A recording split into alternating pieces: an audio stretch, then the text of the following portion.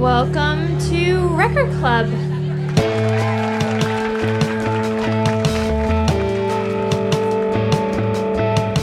This is Record Club, the podcast where people tell personal stories about how seminal albums impacted their lives.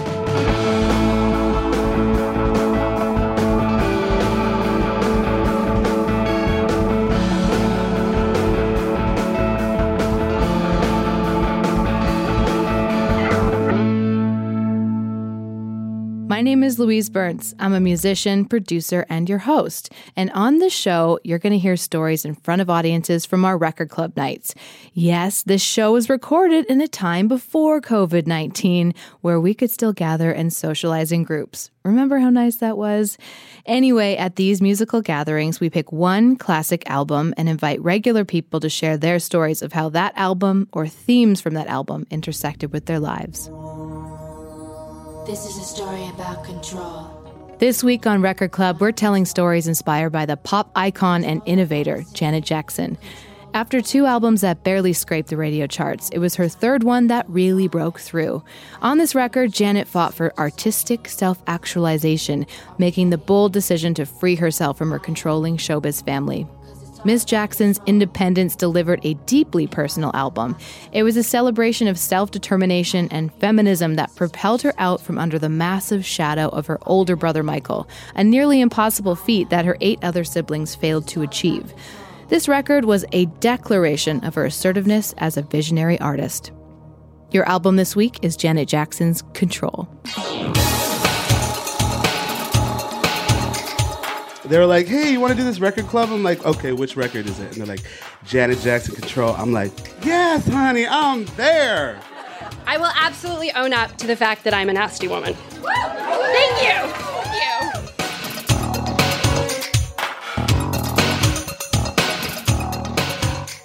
In 1986, Nasty was the second single off Control that secured Janet's new self-assured identity.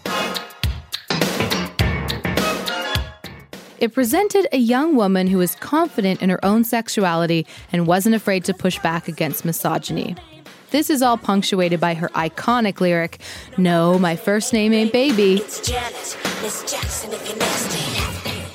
In one line backed by a powerful industrial beat from legendary producers Jimmy Jam and Terry Lewis, Janet shed her bubblegum pop sex appeal. Exactly 30 years later, the term nasty woman had never been so relevant when Donald Trump weaponized it against Hillary Clinton in the 2016 presidential debate. This song became an anthem for the unapologetic women who boldly reclaimed nasty as a rallying cry for the ongoing battle of gender equality. It spurred a movement that still rages on today. When this show was recorded, it was only a few months after the 2017 Women's March. Even though this was a huge moment for women, listening to these live recordings and looking back at that year, it's apparent feminism had some growing up to do, to focus the fight on all kinds of women. An intersectional change that Janet had always been pushing for. Would the stories from this live show be different if we recorded it today, centering on Black, Indigenous, and queer voices? Absolutely. As we evolve, our appreciation of culture widens, and our respect for Janet continues to thrive.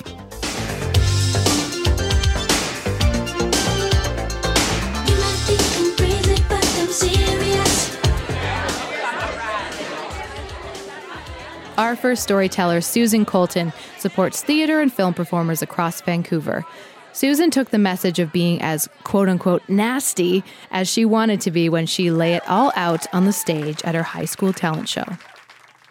I'm going to tell you my best high school memory. I did not like high school. I don't trust anyone who says they do like high school. So every year, my school held a Duke of Earl contest, and it was when the grade 12 boys did like a talent contest. So a couple girlfriends and I got together, and we decided we would dance to Janet Jackson's Nasty Boys. So the day of the contest happened, and we were starting to dance, and we were just giving her. We were grinding, we were thrusting, there was things going all over the place. And I looked over and looked at my principal's face, and he was seriously wishing he had vetted this dance before we were dancing. So I look up into the bleachers and I can see my two girlfriends are in the front and they're dancing. They're getting it. They're grooving too. Awesome. And then I look a little further up and I see my secret crush, Steve Baragunoff. So hot, so hot. You know, when you look at somebody and you're like, I want to climb you. So hot. Not my boyfriend at the time. So where is my boyfriend? Well, I look over in the bleachers and I can see him. And he was like a jockey kind of guy. And he's surrounded by all his friends. And the friends are smiling. And they're like, yeah, Janet. He is not smiling. He looks so uncomfortable. He looks in pain. And his eyes keep kind of shifting over to the left. I'm like, what the fuck is he looking at? I'm right here. Hips are for you. So he's looking, and I kind of swing over and I look and I see my sister there who doesn't go to high school. And I'm like, oh. And then I look further along and there's my other sister.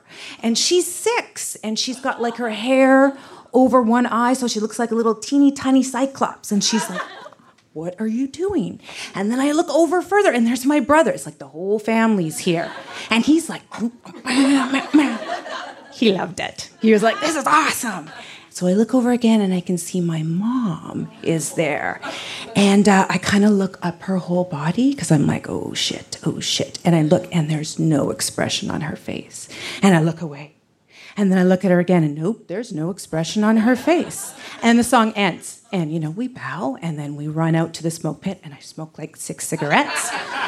And I go back in. And when I go back in, my mom and my brothers and sisters are not there. So we watch the end of the contest. That's fine. We get dismissed, and I go to my locker, and I'm packing up. Everyone's like, oh, my God, you were so good. And I'm like, yeah, okay, thanks. I'm thinking, holy shit, I have to go home right away. And then my boyfriend comes running out, and he goes, oh, my God, your mom was there. And I'm like, yeah, okay, yeah, I know. So we lived on a farm. So we drive there, and then we're going down this really long driveway, and it's all gravelly, and you can hear everything popping. I'm kind of starting to get a little pissed off because I'm thinking, you know, I just danced to a song. It's all about respect, and, you know, and it's all about Janet and control, and she, like, takes hold of her whole life. And I'm getting mad. I'm going up the stairs. I'm thinking, fuck this shit. I'm going to go in there. I'm going to rage at her. I'm so mad right now. So go in through the mudroom, kick off my shoes, go into the kitchen, and she's standing at the kitchen. She must have just done the milking because we've got the pails of milk there. She's stirring at the stove. There's onions cooking. And I turn around and look at her, and I'm just ready to pounce on her. And she says, you were good. And I go, what? She goes, you were good. And then she hugs me, and she's so soft. And I can see the bubbles on the milk, and the sun's coming in, and it is the best memory that I have at high school. Thank you very much.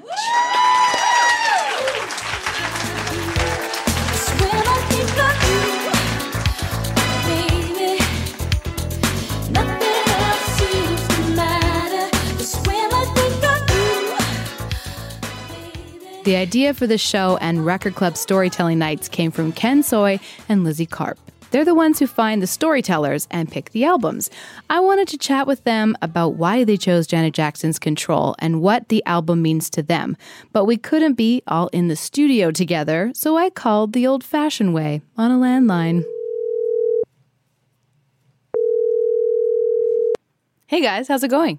Hi, Louise. Hey, Louise. So before we get into it, I just want to know a little bit of background about the storytelling nights. Obviously, I've been at them, but for those who are listening who have not been before, kind of like, you know, describe what they were like and what they felt like and what went into them.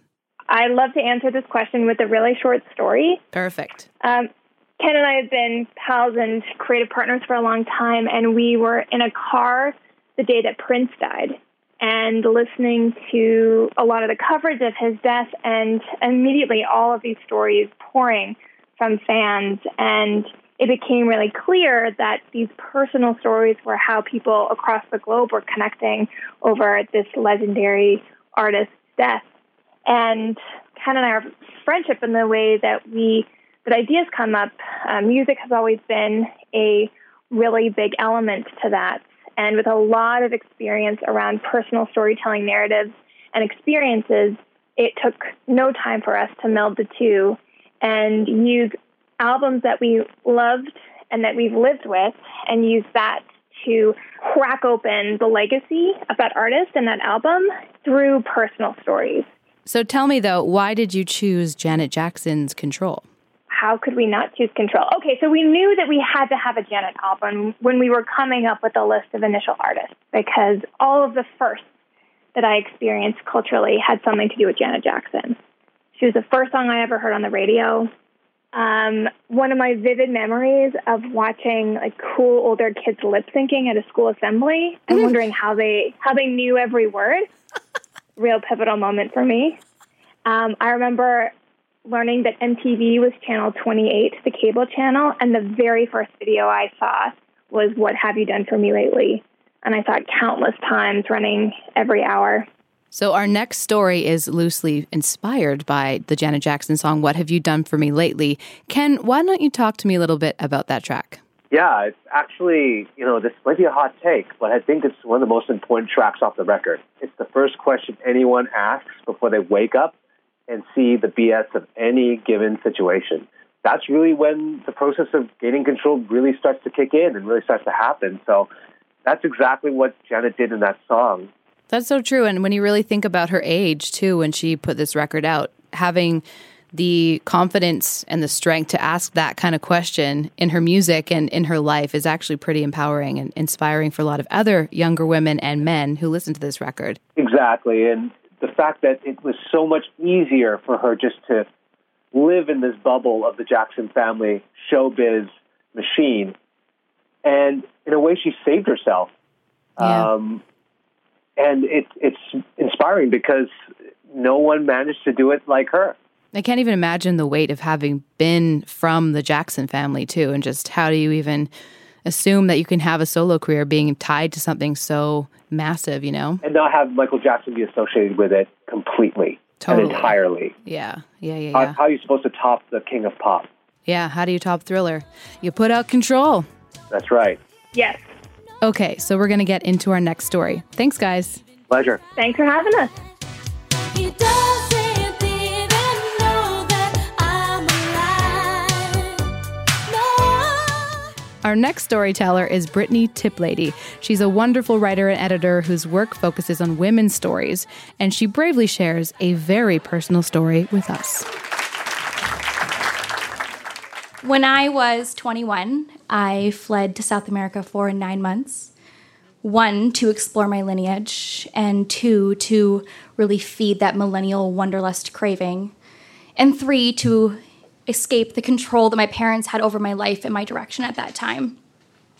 So I backpacked for 3 months and slept my way through 4 different countries before landing in Lima, Peru, and setting up camp there. And if anyone knows Lima, it's a really drab, gray, metropolitan, dirty city. And so as soon as I moved in and I set up camp in a home owned by a retired Peruvian soap star and her brother, mostly inhabited by seniors and traveling businessmen, the glamour of travel completely disappeared, and suddenly I was lonely and depressed. So the only place that I could really find solace was hanging out on these rocky, dirty, littered coastline city beaches and just roasting. So on one of those days, I was approached by a Justin Guarini doppelganger, and he offered me surf lessons, and so naturally I obliged. And soon those surf lessons turned into surf lessons, and I was staying at his parents' place for 1 night a week, and then 2 nights a week, and then all of a sudden I had kind of moved in, all the while blocking all these language barriers and speaking in mimes and really short sentences. Our love affair grew fast, and I plastered it all over social media. I wanted everyone to know that I was having a fantastic time fucking a really hot guy. And I was starting to be invited to all of the family gatherings and events and milestones and birthdays, and one of those was Mother's Day. And we took a family photo, me at the front, everyone else kind of at the back. And a few weeks later, I saw in Jorge's email inbox that his father had email blasted that photo out to the entire family. And at this point, my Spanish is getting better and I can read and I can really kind of understand what's going on. And the subject line in the email read, Jorge and his new white conquest. When I returned back to Vancouver, we continued the long-distance relationship. If anyone knows me, I am in it for love. If I'm in, I'm in. The blinders go up, and that's it. So I went back to my old life, which was finishing my journalism degree and working as a hostess at the Spaghetti Factory, all the while orchestrating and financially supporting this really needy long-distance relationship. And suddenly, my justifications of spending money on him went from airplanes and visiting and gifts to helping his parents pay rent and helping pay for car damages that he caused. And I lost control of my finances. And not just my finances, but my friendships and my education and my direction. And my life became a webcam, and every spare moment was spent on my computer on Skype. Once he saw the balance in my savings account, the energy in the relationship shifted. When I visited him, the sex became really forceful and unnatural. I found another pair of women's underwear in his bed. He snuck out one night to gamble, and money from my wallet was missing. And before I knew it, I became that white conquest. I became a human ATM machine. And when people ask me, why, how could you do that? One, for love. And two, to spare myself the embarrassment of admitting to everyone that the relationship that I had broadcasted and defended was a lie. The relationship ending was not gradual. It was as if I had woken up from an 18-month-long nightmare and the blinders had come off and I had come to. When I left, I took control of my life back. What I did not expect was the residual PTSD and having to explain to friends and family as to where my money had gone and what happened to this relationship that I painted as the perfect international love story. But I will say that I did take control of my life back, and I emerged from all of this more successful and more strong than I ever have been. And out of the many, many lessons that I learned from this, the greatest one is your great love is not supposed to rob you of your dignity. Thank you.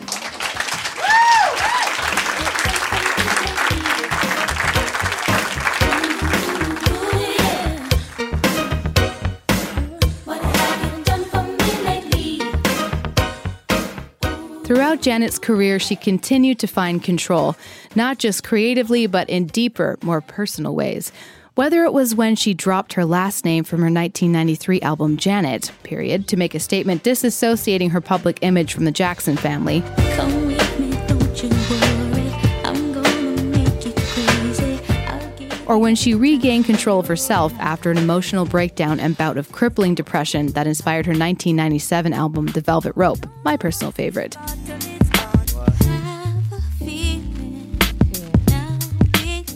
Janet constantly moves others to do the same through her music.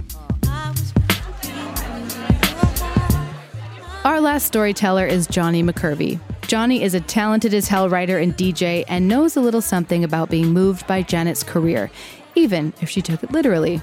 Full disclaimer, this isn't connected directly to Control. It's actually inspired by Rhythm Nation 1814. But it's such a great story, we just had to include it. I would like the record to note that without Control's commercial success, Janet would never have been given the creative leeway to make a concept album like Janet Jackson's Rhythm Nation 1814. So I was in the 5th grade. Lynn Murfield's mom took me and Lynn to the Pacific Coliseum to see Janet Jackson perform on her Rhythm Nation tour. It was my first real big concert. I experienced for the first time this like transcendent ecstasy of like losing yourself and moving to the beat of electronic music. The show was amazing, obviously, right? It was a huge stage, fire and lights, and Janet and a zillion dancers like thundering around in this like post-apocalyptic scaffolding, and like it was great. And it was, you know, building and building towards this title performance. And I felt like wild inside. I was like, I couldn't contain myself. I felt like I was going to explode. And then Janet started to recite the pledge that is like opens the album, where she speaks, we are a nation without geographic boundaries. She starts to recite this. I'm like, holy shit. And so I have to like excuse myself to Lynn's mom. I'm like, I just have to go over here. And she's like, where are you going? You're like 11. And I was like, I just need to go over here. And I got her to let me out along the row to the end of the row where the stair was, the aisle there. And I just went bananas. The song is like, you know, that we are a part of the rhythm nation. Like everyone's like just like huge, and I'm just like going crazy. Like I don't know what I look like to adults, right? Like I look like probably like a cartoon character getting electrocuted, but like also like Ed Grimley from Saturday Night Live. Like I don't know. I was just like I had no control. But I also like I felt something else, you know, I felt like a loss of self. I felt like a oneness. I was like one with the music and the other dancers and the other people in the audience. I was like, whew, like this. And I felt so cool. I was like, yeah, right? Like just like, I felt so cool until I got tapped on the shoulder and I'm like, what? And this usher is like, you can't be here. You have to go back to your seat. I remember being a bit embarrassed. I remember becoming suddenly aware that I was doing something that other people weren't doing or that like I wasn't allowed to do. So I was like, oh, fuck. And then, but I really remember being so frustrated. I was so frustrated that I couldn't have the space I needed to physically express myself.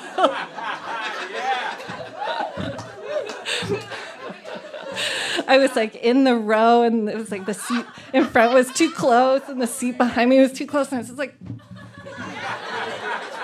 like so. Oh. But when I'd been out there in the stairs, I'd been so free. It's been like a really long time since that night. But I've spent a lot of time in my life since then seeking these chances, these opportunities to re-experience or recreate that feeling that I had at that Janet Jackson concert. It wasn't just more than a few years until I discovered raves. Yeah, like it was super free and creative and wild, and like everyone was equal and equally weird, and you could like freak out like an 11-year-old if you wanted to, and nobody would judge you, and it was awesome. And when I got old enough, I started going to nightclubs. I would just like dance at the nightclubs until the lights came on, and like we'd be like red-faced and sweaty in this like sudden bright light, and be like, no more, please, right? Like just like wanted it to keep going. We were so hungry for more of it. And then I got kind of tired of where I was allowed to go to access that feeling. It was like, you know, when you're in your 20s, you're like, every night you go out, you're like, we're making new memories. And then in your 30s, you're like, oh yeah, I get it. Like I've been here. So in like 2013, two friends and I got together and we started throwing our own parties and DJing, which is, thank you. So we started doing that thing. We called ourselves Can I Live after a Jay-Z song, and then, but like also after that feeling of like, can I just be a human in the world that I want to be? all we wanted to do was play music that we loved to dance to and create a space, like a judgment-free space for people to celebrate and sweat together, and we did it. Yeah, it's awesome, and it's been like, just over 4 years now we've been doing it, and I don't know, sometimes I feel a bit old.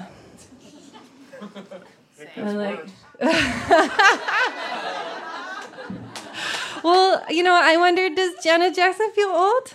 Right? Like, she just had a baby. She's launching, she probably feels pretty fucking tired. She's launching a world tour and she's 50, right? Like, that's amazing. Like, she is props to Janet Jackson because she is doing it and, like, has always been so inspiring, like, to women and all the ways that she keeps going and keeps reinventing herself and keeps reappearing and resurging and being beautiful and wonderful. And sometimes, though, like, in between adulting and, like, napping and making green smoothies, like, we still throw parties and we still play music that we love and we still dance. And like 25 years before Can I Live put a wiggle in anyone's butt, Janet Jackson also wrote her manifesto. It goes, "We are a nation with no geographic boundaries, bound together by our beliefs.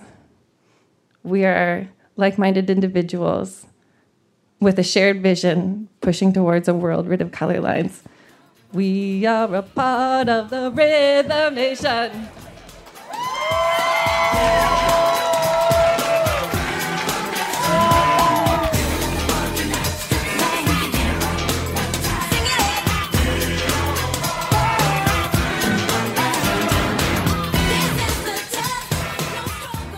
And that's Record Club for this week. Next week, we hear stories from an album that came out just before the internet took over the world. It was the soundtrack to pre-Y2K anxiety, and it gave voice to just how isolating it could feel to live with the entire universe at your fingertips. Your record next week is Radiohead's OK Computer. This is kind of funny for me because Radiohead isn't my band, and OK Computer is not my album at all. And this is the story of why.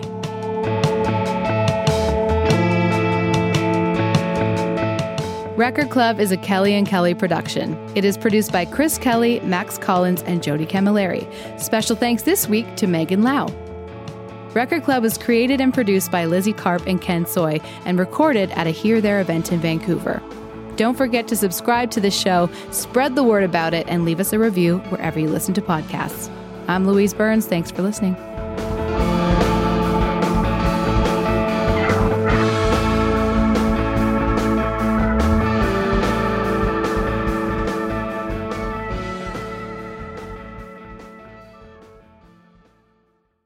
Kelly and Kelly.